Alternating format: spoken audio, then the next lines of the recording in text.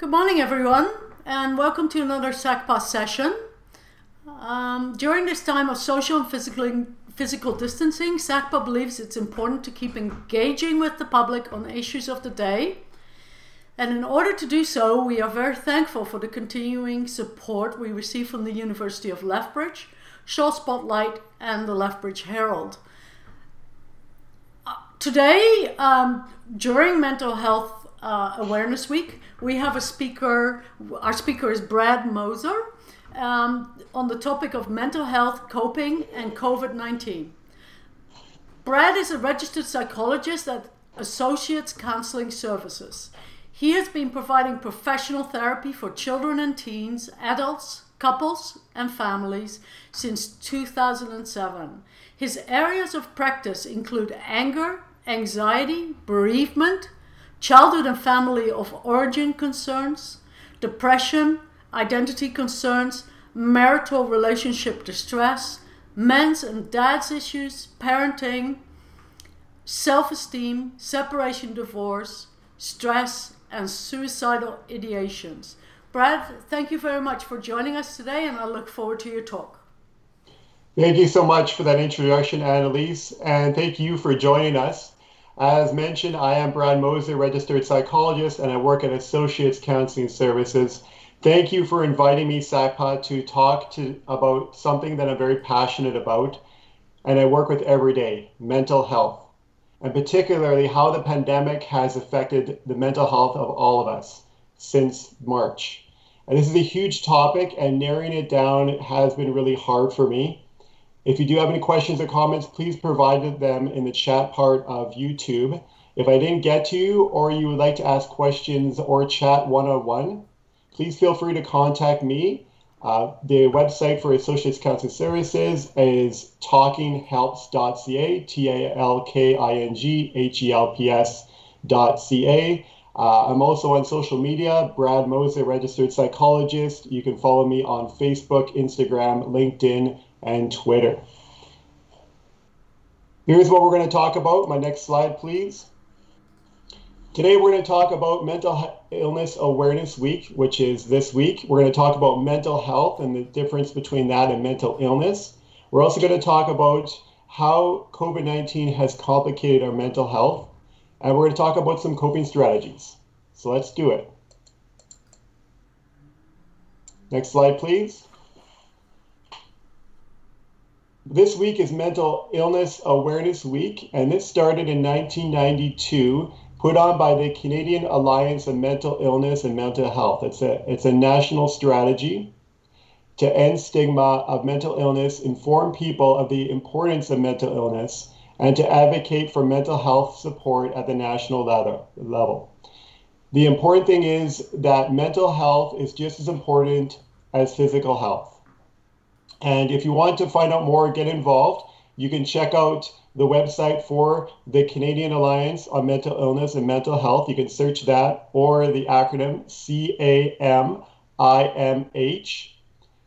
their website, or you can also check them out on Facebook. And this campaign is especially important in 2020 because, as you can see, and as you'll see today, it has definitely affected, the COVID pandemic has affected our mental health. Next slide, please. So what's the difference between mental health and mental illness? Mental illness are health conditions that are diagnosable. That they are health conditions where there's an impairment in one's emotional, mental, or behavioral well-being. And they cause distress in one's social, work, or family life. It's not rare. According to the Canadian Mental Health Association, every year, 1 to 5 people in Canada will personally experience a mental illness in their life. So chances are either you have a mental illness or somebody that you know and care about deeply has a mental illness or will have one in their lifetime. And the difference between mental illness and mental health is that even though only 1 in 5 of us will have mental illness, we all are affected by our mental health. Mental health affects us all. So if you look at the slide here, I have a pie diagram to represent what mental health is from my perspective. And I see it as a wholeness wheel, where it takes up 4 pieces of the pie. There's emotional health, mental health, behavioral health, which I'm also including in there, physical health, and social health. So it takes up different components, and it's not only mental health that's affected. It's all these different parts of our life. And I'm not implying that equal balance is ideal, that you have to have a balance of 25% for each of these. It's about finding your own happy balance, and that each piece adds its own flavor to mental health. So just take a moment, if you can put the slide back on, if it's not on there, please, Annalise. I just want to take a moment, look at this pie, look at the 4 pieces, and just reflect on the last 7 months. And how has the coronavirus pandemic affected these parts of your life? And that's what we're going to look at next. Next slide, please. So how has COVID-19 affected our mental health? As I said, this is a huge topic. There's so much to talk about here. And so I've organized it into 6 categories, 6 different major ways that it's affected our mental health. We're going to look at how it has created stress in our life, how it has created grief and loss, the behavioral symptoms of mental health symptoms, how COVID-19 has affected our family relationships, and the last one is overwhelming themes that have happened within the last 7 months. So next slide, please. We're going to start with stress. That's a big thing that a lot of us have gone through in the last 7 months. Let's look at how this has affected us. It's affected us because when we have changes in our life, we experience stress.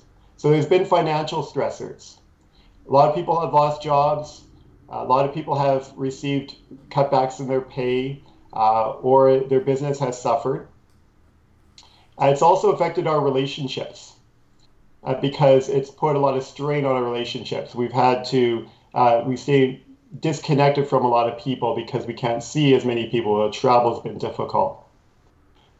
And the family relationship has had a lot of stress put on them as well, which we'll look at later on. It's also affected our routines and lifestyles. How we used to do things is a lot different than how we are this year as opposed to last year. It's also affected school. So all us parents out there know that in March we were stuck with emergency homeschooling. And now that school has started again for our children, we've been put in the dilemma of whether we should homeschool them or take the risk and let them go back to school. It's also affected kids and parents in different ways, in that parents have to put up with their own stress and anxiety for their own life, but also for their kids' lives, and try to manage both of those. Whereas children are struggling to cope with their own stress and absorb the stress energy from their parents, right? Because children are very good at absorbing the stress of their parents. It's also affected high-risk populations, and I don't think that's talked about enough. High-risk populations are people over the age of 60 and people who have underlying medical conditions.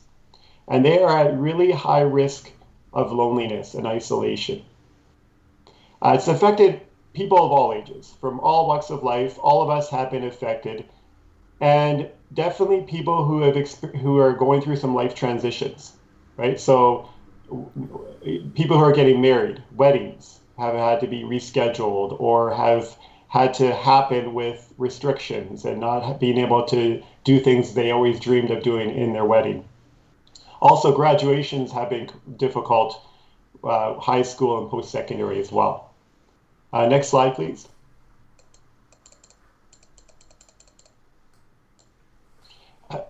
COVID-19 has also affected us from a grief and loss perspective. When we have losses in our life, we experience grief. We experience a bereavement process, and there's been lots of losses from the pandemic. The first big one is death of loved ones, whether they died of COVID-19 or any other reason. It's been really difficult because our natural, traditional style of bereavement and coping has been to have funerals where anybody can attend. You can get lots of hugs and reassurances. You can get close to people and talk and share memories, travel far distances. And unfortunately, that's been complicated in many different ways. Travel has been difficult. We can't get as close to people. We can only invite so many people to a funeral. So it's really complicated the bereavement process for a lot of people. It's also created job loss for millions of Canadians. And it's not just a job. When you lose a job, it's not just a job. It's not just about money. Employment is a protective factor against mental health and addictions. And so there's a lot of losses we experience with jobs, and also financial loss, as we talked about before with the financial stress. There has been an increase in divorce and separation since the pandemic started. I'll talk a little bit more about that when we get to the family section. It's also affected our social supports, that we've lost a lot of connections because we can't see people face to face as much as we used to. We can't travel as easily now. And there's also been for all of us, a loss of normal. And we're trying to embrace this idea of new normal, which can be very difficult because we have to try to let go of the old normal. The last piece of grief I want to talk about is called anticipatory grief. And this is where we have a loss of clear vision for the future. Okay, so we know that something is bad out there. We can't see it. We know that it could hurt us or someone we love, but we just really can't put our finger on it. And we don't know when it's going to end. And because of that, we can experience feelings of grief, loss, and anxiety. Next slide, please. Behaviors. The COVID-19 pandemic has affected how we behave in different ways. The first one is social behaviors. Now, this is a big topic. I'm just going to kind of touch on it, unfortunately. But what I'm talking more about with social behaviors is our social comparison that we tend to do as human beings. And when we're experiencing overwhelming feelings of uncertainty, fear, and stress, we feel insecure in our lives, and we may feel like we want to compare ourselves to others. So we look for social cues from others and try to cope. Now, if we see behaviors from others that are consistent with our value set, we can accept those people. However, if we see behaviors that don't align with our own values, we may reject people. We may judge them. Now, if we join others who share our beliefs and share our values and share our rejection of people, we can reject and judge people together. And that, unfortunately, can create an us versus them mentality.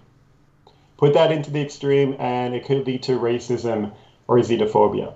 Again, a big topic, but there is kind of a tie-in, I think, to the pandemic and how it's affected our mental health. The pandemic has also affected our technology use. We've had to find many different innovative ways of using technology, and it's been great. A lot of benefits with that. Unfortunately, there's been some risks with our increase in technology, our increase in screen time for adults and children. Emotionally, when we're using too much technology, we can feel isolated. Even though you might be connecting with others online, because it's a different interaction. When you're face to face with people, you pick up on social cues. You take turns talking. You share with each other. Whereas online, it's a bit of a different take because you're not getting instant you're getting instant gratification online, but you're not doing that face to face. So there can be feelings of isolation. It can also lead to anxiety and depression. Now, this is especially with social media, because a lot of times on social media, people put up, other people put up, the good times. They put up all the good things in their life. And if you're feeling depressed, that can make it worse for you because you might be comparing yourself to those people and feel like you're not enough. Uh, Technology can be risky too if it's used as an emotional regulation tool. And that's kind of the same with an increase in alcohol and drug use. If we rely on alcohol, drugs, or our screens to try to regulate our emotion, that's where unhealthy coping can happen. And the last behavior that's been impacted by COVID-19, I've seen this a lot in my practice, is sleep deprivation. Due to increases in anxiety, increases in stress, and the blue light that comes out of our phones and our screens actually decreases our melatonin, and that interrupts with our natural circadian clock. So using our phones or our screens before bed, or if we're trying to sleep, using it is not a good idea. It just kind of make our sleep worse. So it's usually best before bed, at least an hour, to try to stay away from screens. Next slide, please. I'm going to talk about some of the mental health symptoms that have come up a lot, and I've seen a lot of these in my practice.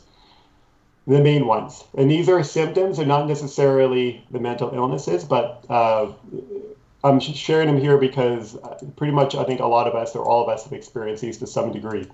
Stress, I've talked about before with changes, but what stress does to our body is it increases our level of cortisol in our body, which actually decreases our immune system. And so you can see how our mental health affects our physical health, in that it decreases our immune system. Anxiety is our body's natural alarm system that danger may or may not be coming. And of course, we know that there's danger out there, and there's a lot of uncertainty, and that definitely increases our anxiety levels. Depression is persistent feelings of sadness and loss of hope, interest, and drive. And definitely that's been a big thing. Definitely happens from isolation and loneliness. Suicide is always a risk when people are experiencing overwhelming mental health symptoms and when normal protective factors are being restricted. So it's important to check in on that. And if you are having thoughts of suicide, to get help right away, to see a therapist, to talk to people that you love and care for, because it is really helpful to talk to people when you're having thoughts of suicide, to feel socially connected to others. And trauma. Trauma is a serious threat of injury to ourselves or others. When we experience that, we can experience trauma. And the PTSD, or post-traumatic stress disorder, is a mental illness that can happen when a traumatic event is impacting our lives in negative ways. It's causing us to re-experience the trauma. We're avoiding triggers related to the trauma, that sort of thing. And if people have PTSD previously, before the pandemic started, or if you have experienced traumatic, stressful experiences before the pandemic can actually, the stressors involved in the pandemic can actually trigger those traumatic wounds. And also, there are some ways that actually people have experienced trauma from the actual COVID-19 pandemic. So an example of that is frontline workers in hospitals who are witnessing people die every day, and then they also have recurring thoughts that they might die. So that's kind of an example of how that can happen. Next slide, please. Okay, I know this seems pretty negative so far, but we will get to the coping section later on, and it gets a little bit more positive there, so hang in there. We're going to look at how COVID-19 has affected our families and our relationships. There has been an increase in conflict within marriages, within common law relationships, because of the cumulative stress that is placed on those relationships due to the COVID, and due to having less protective factors in people's lives. So they've relied on their marriage to make up for not being able to see friends or et cetera, and not having those protective factors.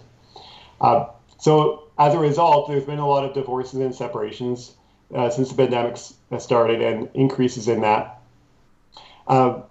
With domestic violence and child abuse, there is an increased risk of that because of, again, the stress within the family unit. There definitely has been an increase in child sex exploitation, and that could be due to a number of factors, including increases in unsupervised screen time, feelings of loneliness among youth, etc. And there has been also an increase in substance use and mental health, and how that affects the family. Because when somebody in the family, or a few people in the family, are struggling with addictions or mental health, that has an impact on the rest of the family, because the family is a system. So if somebody is going through stress and problems in their own life, it definitely impacts everybody else in the house. But in the same token, if somebody is doing really well in their mental health and they're feeling really good, that has a positive effect on everybody in the house as well. Next slide, please.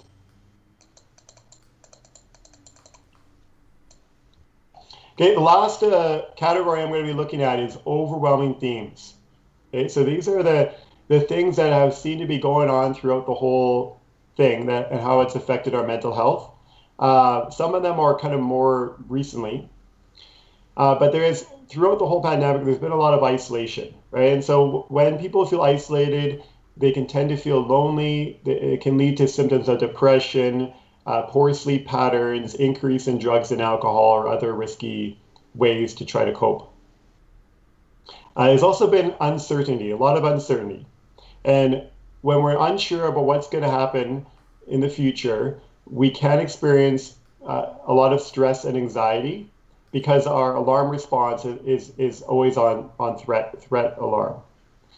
And there's also been a pressure to adapt to rules, to the new normal, and it's been a prolonged experience of, we have to adapt, we have to do this now, we have to follow these rules.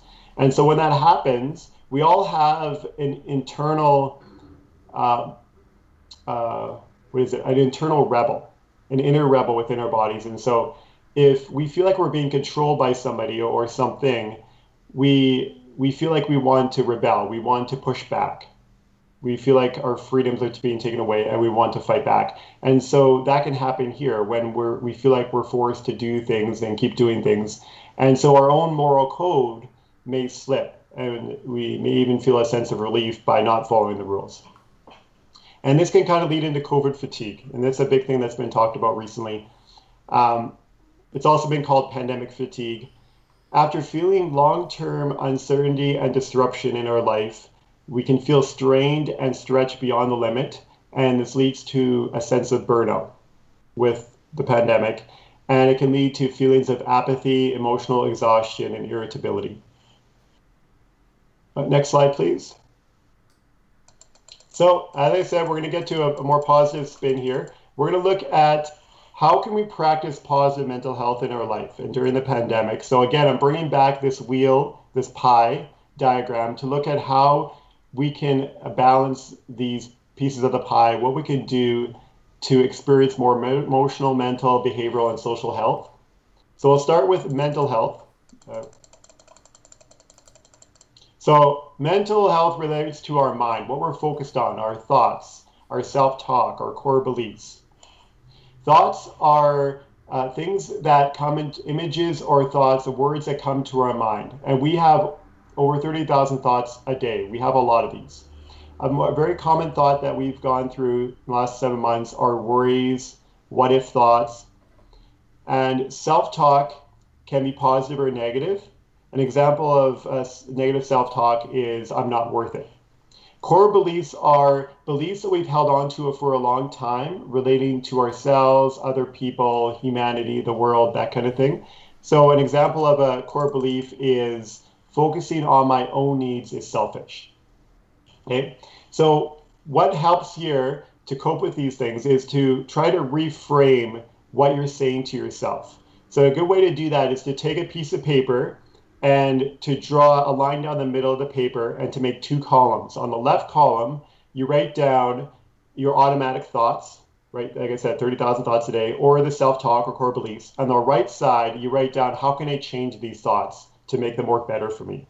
So example of that is, if I'm having, the self-talk of, I'm not worth it, you could change that to, I am worth it, or I'm worthy of love and belonging, that kind of thing. And that can really have a big impact on your mental health.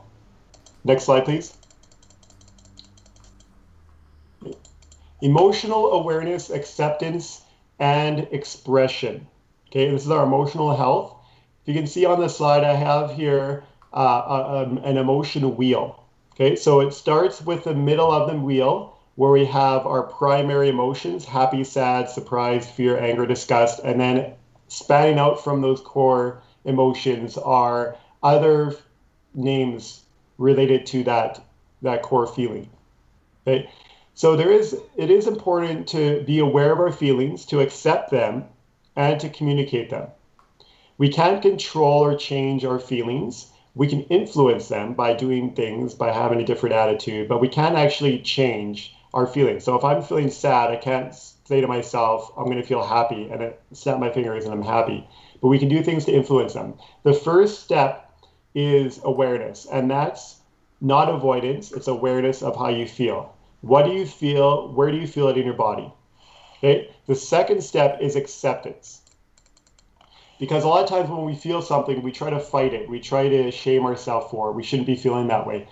But acceptance is a big key here. And it's about trying to help yourself be okay with how you feel and to show self-compassion towards yourself.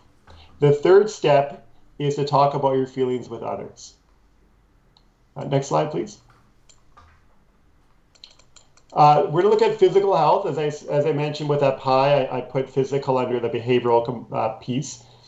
But because this has a big impact on our mental health, our physical health, this has to do with, first of all, our self-acceptance of our body image, right? Being okay with how we look with our body. Because when we can passionately accept our body, the inside and outside, it helps us feel worthy of love and belonging. And it makes it easier for us to exercise, eat healthy, love ourselves, and feel healthy. But a lot of people, unfortunately, fight against that, and they reject their body image. And that doesn't motivate them to do anything with their body, actually. So there is a lot of good things with self-acceptance.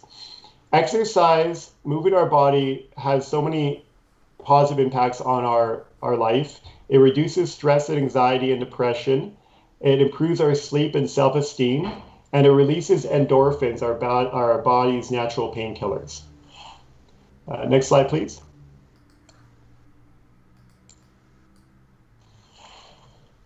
Our social well-being. Okay. It's important to connect with others. Okay. It's hard to do that nowadays. It's harder, but it is definitely possible. Talking about how you feel, talking about what's been going on with you, how the pandemic has affected you, is really helpful. To do that with loved ones is helpful. Also with professionals. So there are therapists and counselors all over. And if you've never tried it out before, give it a try and try out a few different counselors. If you met with one counselor, you didn't really feel like it was a fit, try another one until you find somebody with a personality fit for you, because it can be a really life-changing thing for you. It can really help you look at your emotions, your behaviors, your thoughts, and look at how you want to change your life, the life you want to live. And the counselor can be a supportive person to help you get there. There's different ways of connecting nowadays, as I mentioned. You can do it virtually, phone, social distancing walks. You can do lots of creative stuff like play video games, board games online with others, watch movies together online. The last point I want to talk about is reframing. And this is related back to what I was talking before about social behavior, social comparisons. It is really helpful nowadays to reframe your life, reframe the situations you're in because of everything changing.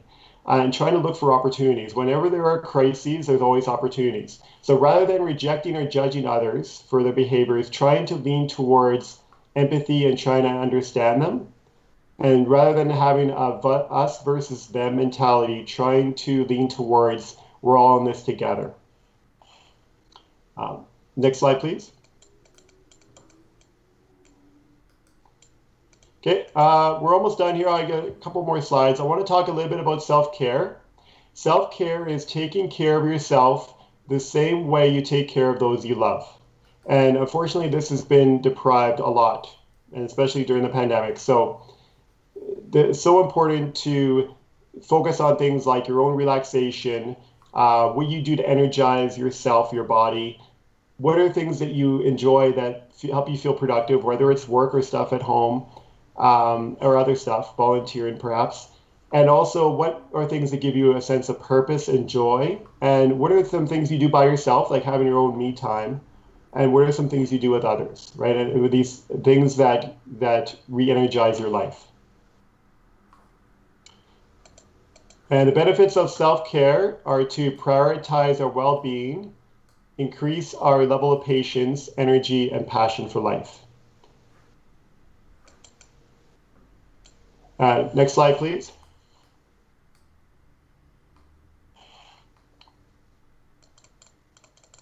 Okay. So in closing, thank you for joining me today again, and thank you to SACPA for inviting me to today. We're going to be having a question and answer period now. At the end of that period, I will have a few take-home messages to leave with you. So again, thanks for joining me. Thanks very much for this excellent presentation, Brad. We very much appreciate it. And we've got some questions in the queue, so I'll jump right in. Our first question comes from Mark Goodall. Should non-conformists of COVID prevention measures be confronted? For instance, those not wearing masks in store. This causes much stress. Okay. So I just wanted to recap the question from Mark. Thank you, Mark. I think it was Mark. It's related to nonconformists. So people who are, for example, not wearing masks or not conforming to the social rules be confronted? And that was the question. Yep. Okay. So that is a difficult question because it's related to how we should respond to other people. From my perspective, my concern for that is if we do confront others, it can create that public shaming atmosphere. And I'm concerned about the people's mental health that are being shamed, and also maybe other people who are witnessing that experience. So if people are non-conforming, the approach I would prefer is, I know this is hard to reinforce as a society, but I would prefer to talk to those individuals if you're concerned, and just start a conversation with them, and that you're concerned with what they're doing, you're concerned for your own health and the health of the people that you're with, and just kind of use the I statement, the I feel statement to express how you feel, and they can respond however they want to respond. You could start having a conversation with them. You could ask them how they feel about it. You could that sort of thing. Because what is unique about this is if you see somebody and you think that you have different values from them or different beliefs or different thoughts, once you start talking with them, you might even notice that you might have empathy for them. You might notice that you have shared beliefs, and it might lead to a different solution, and I think a better solution than the public shaming option. But that was a good question. Our next question comes from Colleen Quintel. It seems people are exhibiting more risky behavior in the last few weeks. Can you touch on why this might be happening?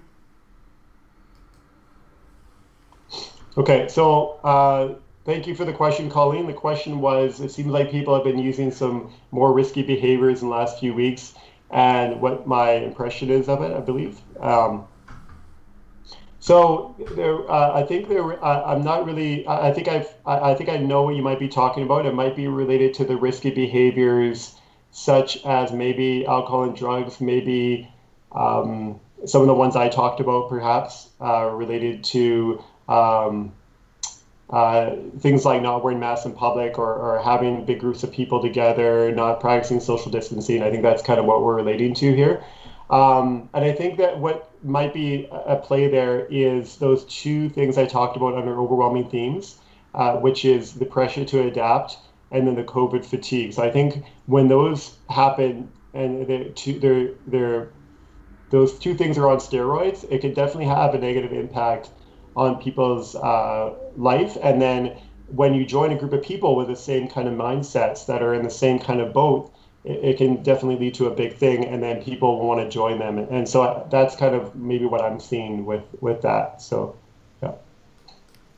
Our next question comes from Terry Shillington, and I think you kind of touched on it, but maybe you could elaborate a little bit.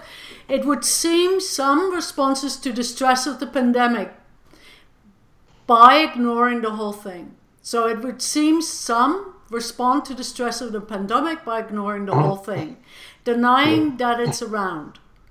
Are we seeing that in the anti-maskers and others? Yeah.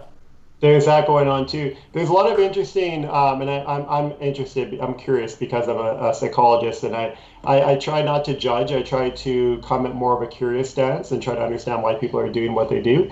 So thank you for that question, Terry. The question was related to due to the high amounts of stress, it seems like people are ignoring the rules, denying that there is a pandemic, denying the importance of rules related to mask, social distancing, anti-masking, things like that. And so, again, I think what I'm curious about there is that due to the COVID fatigue and due to this being a long-term thing, it can be easier that rather than feeling the feelings we're going through, it can be easier to deny or avoid them and to take on different behaviors, opposing behaviors, or opposing mindsets. It is tough. It's tough to feel our emotions and to accept them, but it is so important to overcome things like grief and loss, to overcome what we're experiencing with COVID-19, how it's affected our mental health.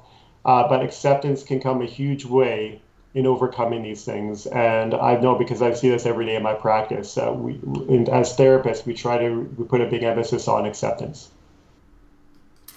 Our next question comes from Trevor Page. Our next question comes from Knut Peterson. Can mental illness be directly linked to the one's hereditary situation, or is it more related to one's surrounding interaction? Okay, that was Clay, is that right? So can mental illness be directly linked to one's hereditary situation, or is it more related to one's surrounding/interactions? Okay, thank you. And that was, sorry, the name was Clay, is that right? Oh, sorry, Knut Peterson. Knut. Knut. Knut. Thank you, Knut. I appreciate that. That's a good question. So the question is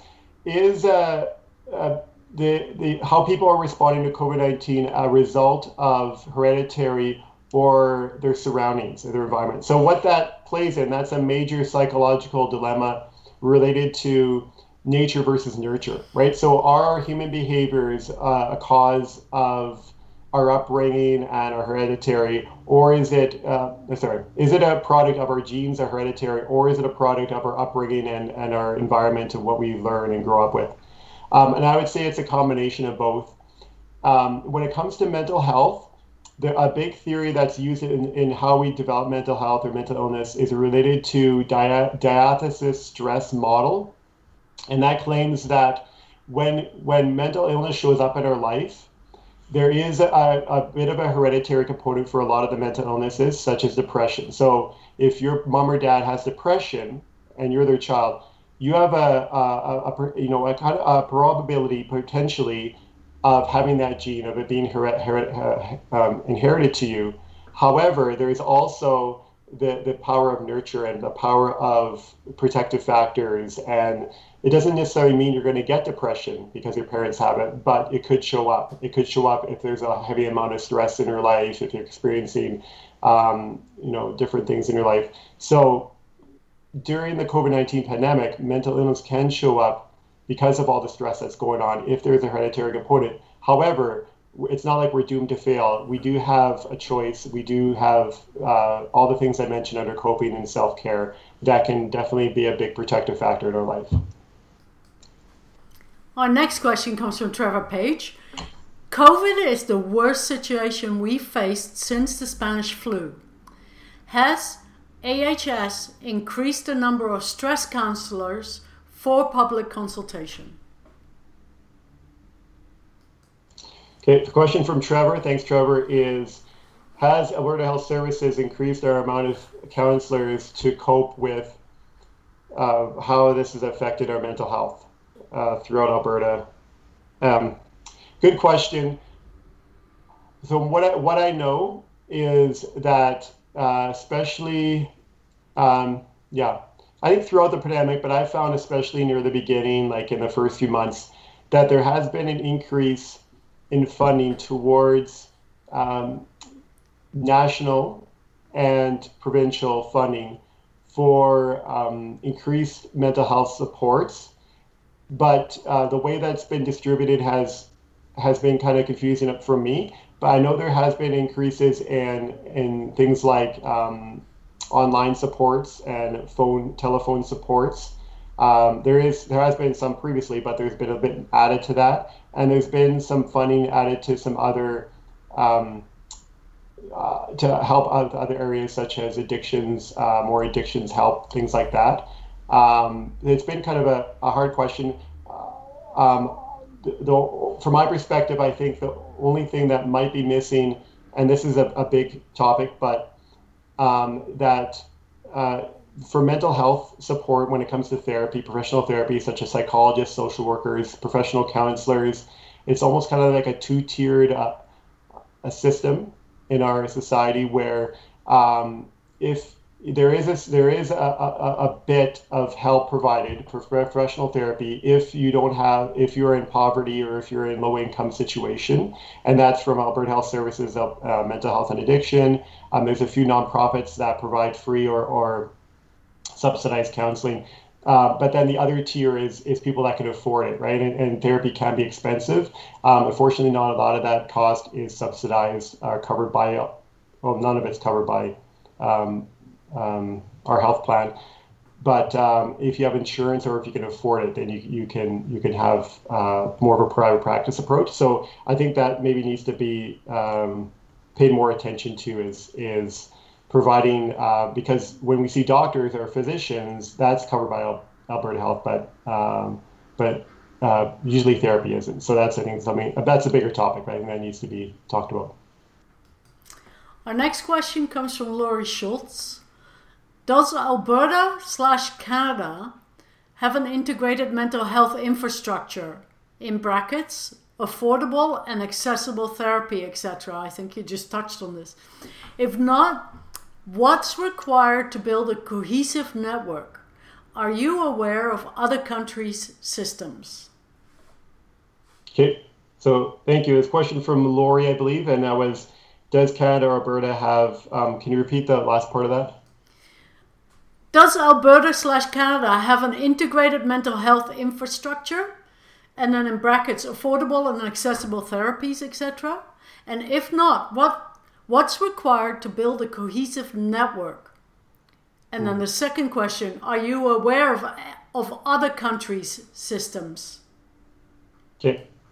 So to answer the second question, no, I'm not aware of other countries and what they do, but here in Canada and Alberta, kind of answered this before with how, unfortunately, the cost of mental health therapy can be pretty expensive. It's not really covered a lot by Alberta Health, but I agree with the what you were talking about there, Laurie, about having a cohesive network, an integrated network of therapy providers, and that is definitely attainable now in our system. It's just not very well streamlined, right? So if I'm working with a client as a psychologist, I find it very helpful to be able to collaborate with their physician or their psychiatrist and have a team approach. If it's a child I'm working with, it's helpful to work with the school counselor in the school. So it's good to have release form signed and be able to collaborate with those professionals.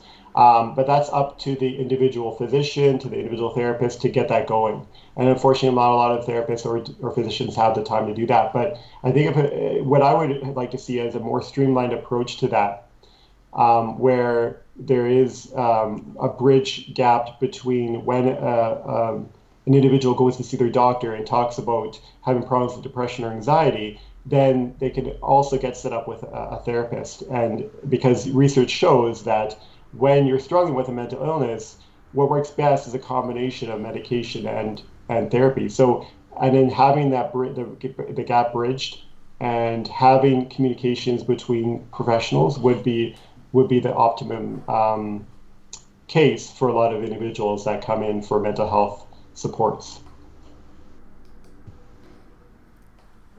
I'm going to jump in and ask a question. Sure. As the moderator, I'm going to take my moderator privileges. Thanks, so, before COVID, one would just phone your practice or phone a practice of a counselor, and one would make an appointment, I'm assuming, and then come into your office, and off you start on counseling. How has that changed? What if, for example, somebody was listening to this podcast or this live stream and thought, I really would like to approach and get some counseling? How does that now differ for you? What has changed in your practice, and what can people expect? Good question, Annalise. So the question was, how has my practice changed, or other therapists' practice changed from before the pandemic started to where we are now during the pandemic? Good question. So there hasn't been a lot that's changed. I can only speak for my agency, Associates Counseling Services. To get set up with a therapist here, I'm one of the professionals here. There's a few others as well, psychologists and social workers. You just have to call the front desk. Again, our website for Associates Counseling is talkinghelps.ca, Talking Helps, all in one word. You can call the phone number 403-381-6000, talk to reception, talk about what you need, and they'll set you up with a therapist. It's pretty simple. And that hasn't changed since the pandemic started. The only thing that has changed for us, the big thing, is telehealth therapy. So telehealth therapy is available for most counseling agencies throughout Alberta, and that's a good thing. It's been an advancement that we made in our technology. So if you live, far away, if you live in a rural setting and you want to access services but you don't want to drive into town, if you just prefer to do therapy from your home, telehealth therapy is available for you, where you just need an iPhone, you need a computer, you need internet connection, and you can see a therapist without even leaving your house. For a lot of people, they prefer that option. So that's been the big change, is that we offer that. So right now, I do a combination. Most of the clients I see are here in my office. I see them face to face, but I do see a few individuals who prefer to do the telehealth option. Thank you. Our next question comes from Knut Peterson. Are you licensed? Okay, good question. Sorry, let me just continue. Sorry, a message came in and it jumped. Are you licensed to prescribe drugs to combat mental illness? Good question. And the name was Clay, is that right? Knut. Sorry, I'm sorry, Knut. I keep calling you the Clay. Apologize about that. I'm just not hearing things properly right now. So thanks for that question, Knut. Am I a licensed therapist? Yes, I am. I'm a registered psychologist.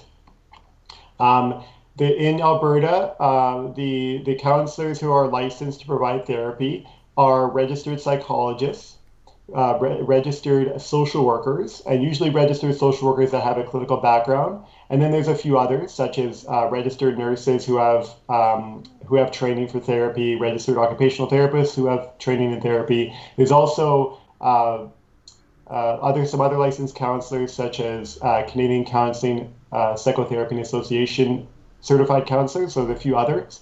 But it's a good question. If you want to see a therapist, ask them what their disciplinary background is, ask them what their license is, and they should be able to tell you, because unfortunately counseling itself is not really regulated right now in Alberta. So it's good to be skeptical and ask questions when you see a therapist and see if they are licensed, see if they have the education, they have the license to practice. And the question of can we prescribe medications? So at this point, doctors and psychiatrists can prescribe medications. Psychologists and social workers can't. So as therapists, we cannot prescribe medications. And that's why if we have concerns and we think that medication might be helpful for you, we would refer you to a psychiatrist or to your family doctor. And Knut has a follow-up question. Are you called upon to provide help with mental health advice or services at the Lethbridge Correctional Center, or do they have their own experts? Okay. Good question, Knut. And it does, do I provide mental health services in the corrections program, like in the Lethbridge Corrections? And no, I do not. I don't have a contract signed with them. There is therapy, as far as I know, provided in the prison. But then there's also, I think, a few licensed therapists who are contracted to provide that therapy. So, good question. Our next question comes from Mary Shillington. Brad, you talk about rebellion traits. Do you think some rebellion, like not wearing masks and no social distancing, is part of this rebellion, and can we do anything to decrease this behavior? Good question. Thank you, Mary Shillington. Good to see you again. And Mary provided my supervision in my practicum, so it's good to hear from you again. And that's a good question. The question was this inner rebellion that I mentioned that we kind of have inside ourselves that pushes back when we feel like we're being coerced or controlled. Can we work with that when for other people, I guess, or for ourselves? So that's a good question. So when we have this inner rebellion, okay, so I think what helps combat that, because we all have that, is if we feel like we're being heard and understood, if we feel like we're being respected and our needs are being heard. Not necessarily that our needs are being met, but they're being heard. I think that comes a big way, right? And I can just draw on that from my own experience as a therapist. So if I'm seeing individuals in therapy, especially within the first session, and they don't really want to be there, like they're forced to be there from their parents or from their boss or their wife or husband, there is that big inner rebellion within them, right? They don't want to be there. There's a lot of resistance. And so if I have a rigid approach with them, if I'm very structured and I kind of have a punitive stance with them, it's not going to work. They're gonna check out, right? Because the inner rebel will push out. So instead, I'm going to come at it from where I'm going to show that person, as I show all clients, respect. I'm going to try to understand them. I'm going to come from a curious stance. And I'm going to develop a relationship with them and try to be on their side because I want to help them. And I think that those attitudes and those skills, those stances, make a big deal in helping people feel like they're being heard, they feel connected, and then they're more likely to look inside and see what they really want in their life. And I think those are kind of the things that we need to focus on instead of a punitive stance. Okay. I have another question for you. You mentioned earlier on in your talk about children picking up on the stress of their parents. How, as parents, could you mitigate some of that? Good question. Thanks, Annalise. The question was, I mentioned how children really pick up on the energy of their parents. So an example is for the parents out there who are married and raising children together. You know that in your marriage, if you guys are going through rough times, you're having lots of conflict, just watch your kids. You can see it in their behaviors, you can see in their moods, how they're feeling, that energy really rubs them the wrong way, rubs them in it brings them down. They're likely to be really affected by that. And that's unfortunate because a lot of times when we're mad at our spouse and our spouse is mad at us, we're not really aware of other things. We're not aware of our kids. We're not aware of the situation, other people. And because the defenses are up, we're kind of going into a fight or flight. We feel threatened and we feel like we're in attack mode. On the other side, say you and your spouse are having a really good day. You guys are in love. You guys are being romantic with each other. There's an emotional connection you feel with your partner and you guys are happy.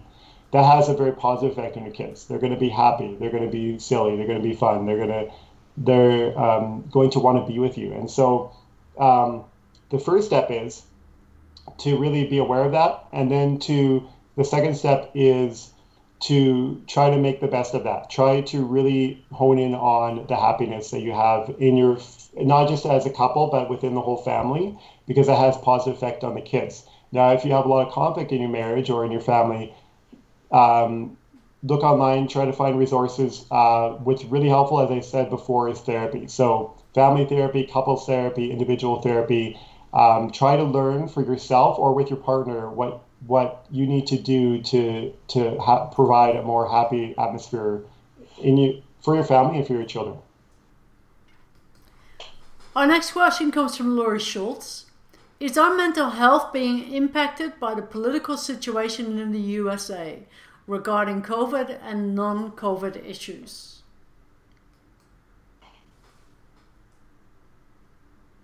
It's a good question, really good question, Laurie. So the question was related to, are the political struggles that are going on in the USA right now, we hear them all the time on the news, that are both related to COVID and not related to COVID, affecting us as Canadians? And unfortunately, yes, it is. You can see for yourself, like throughout the history, whenever the U.S. has gone through some major things, it definitely impacts us as well, through media, through social media, through our economy, through the economy that we share with the United States, through every way that we share things with the U.S. It definitely impacts us in many different ways. So with what's happening politically with Trump, with the debates going on right now, and the vote going on, the election, and also all the anti-racism, and the racism that's going on, and all of that, the violence and everything, it definitely does impact us. There can be a bit of, in a way, kind of copying or mimicking some of the behaviors in Canada. So what I encourage all people to do is that the news is a very stressful resource right nowadays. It can trigger a lot of stress and anxiety in ourselves. So it's okay to consume media and social media, but make sure that you have some supportive people you can talk to about how you're feeling about all this content that you find online, and what you're doing to try to cope with that, and focusing on your own self-care, which is important, so that we are able to digest that information in a healthy way. Our final question comes from Knut Peterson. Regarding drug addicts, are you working with some of those unfortunate persons, and what are the main issues you encounter? Okay, that was a question from Claire. Is that right? Knut, sorry. Oh my gosh, Knut, sorry. I apologize so much. Apologize. Sorry. It's not you. It's me. Thank you for that question again, Knut. You've been awesome today. Lots of questions. I appreciate that. And the question was, do I work with drugs, with addicts of drugs or alcohol, and how is this COVID-19 affecting them? Right. That's the question. I work a bit with people who have addiction or substance abuse issues, for sure. And the way I see it is the COVID-19 has had a big impact on our mental health, and a big part of that too is how it has related to increase in drugs and alcohol in order to try to cope with what we're going through. So people who already have an addiction to alcohol, to drugs, to any other kind of social addiction, any kind of addiction we can have, whether it's sex or gambling or anything like that, it's kind of made it harder because it's created more stress, and you made the use of the drug even more triggering or empowering and powerful for them, and and really difficult to let go of. What I find works best is for those individuals is social supports plays a huge role in the recovery, right? So to have people who trust them, who they trust, who love them and support them, but also encourage them to get help and set boundaries with them is important. So if you're listening and you have somebody in your life who you're concerned about with their substance abuse, their addiction, is to take a stance of being a supportive person for them, to listen to, to provide resources to, but also having boundaries in place so that you're not doing too much for them. You're still helping them be independent and try to get the help that they need. But making sure you take care of yourself as well, because it can be very stressful living with somebody or having somebody close to you who's struggling with addiction right now, because it's a really difficult time to have an addiction right now. Lovely. I just want to read out some messages in the queue of folks who are very thankful for your presentation. There's Laurie Schultz. Thank you, Brad, for a very informative and helpful presentation. Colleen Quintel, very positive presentation on mental health! ! The world doesn't always seem positive these days. Thanks, Brad. And then Mary Shillington, good job, Brad. Great to hear you again. Thanks, Mary. On that note, we'll end the live stream, but before we end it, do you have any take-home message for us? Yes. Thank you so much for those comments. I appreciate it, and thank everybody for your questions. And Knut, I hope we can meet face-to-face one day, and I will get your name correct. So that's great. I just want to end with the message that we don't know when this thing will end. And I will encourage us to keep in mind that mental health is just as important as physical health. When it comes to our mental health, worrying about it, stressing out about it, feeling pressure to be better in our mental health is actually not good. It's actually more harmful than good. So what does help is accepting our lack of control, being okay with being you, allowing yourself to relax, and allowing yourself to enjoy life. So with that, take care. Thank you for attending my presentation, and take care of yourself, take care of others. Lovely. Thanks, Brad. I hope everybody will join us next week for October 16th is World Food Day, and so on October 15th, we have our speaker, Julie Marshall. This is no ordinary World Food Day, addressing global hunger in a time of COVID. So I hope you'll join us next week for that, and see you then.